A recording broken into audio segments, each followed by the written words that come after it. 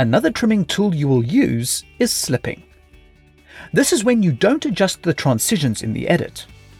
Instead, you change the timings of the media in the segment. So for example, I am happy with the cut in the sequence, but I want an action to happen earlier or later in the segment.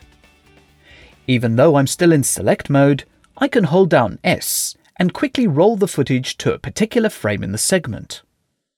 For quick adjustments, this is fine. However, for more precise adjustments, you can change the edit mode from select to slip in the pull-down menu or press the S keyboard shortcut. Using the pull-down menu, change the player mode to trim view or press option 4.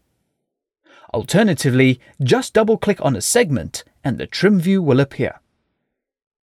Because the editorial mode is set to slip, the trim view will be displayed accordingly.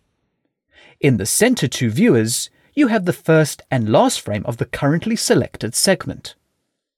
The view on the left is the outgoing frame of the previous segment, and the viewer on the right is the incoming frame of the next segment. This allows you to see continuity between incoming and outgoing frames as you slip the middle segment. You can slip the footage by clicking and dragging on the segment, or you can click and drag on the trim view to slip the media. Please note that when slipping a segment, it does not matter if ripple is on or off. Slipping is never affected by the ripple operation. There are also buttons to slip forward and back by 1 and 5 frames. You can also use the comma and full stop keyboard shortcuts to slip the media by 1 frame forward or back. For numeric slipping, if you have a keyboard with a number pad, all you need to do is type +4, for example, and press enter. The segment will slip by 4 frames. If you don't have a keyboard with a number pad, you need to hold Shift Option and double-click on a segment to bring up the trim calculator.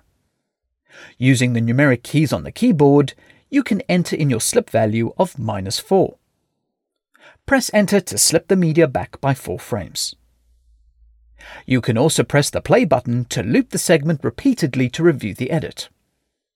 During playback, you can press the comma and full stop keyboard shortcuts to slip the footage by 1 frame.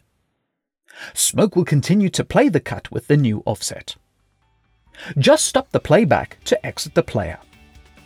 To move around to different segments, just double-click on them and the view will change accordingly. To exit the trim view, just switch back to select mode by pressing the A keyboard shortcut. Please move on to the next video to continue your Smoke Getting Started experience.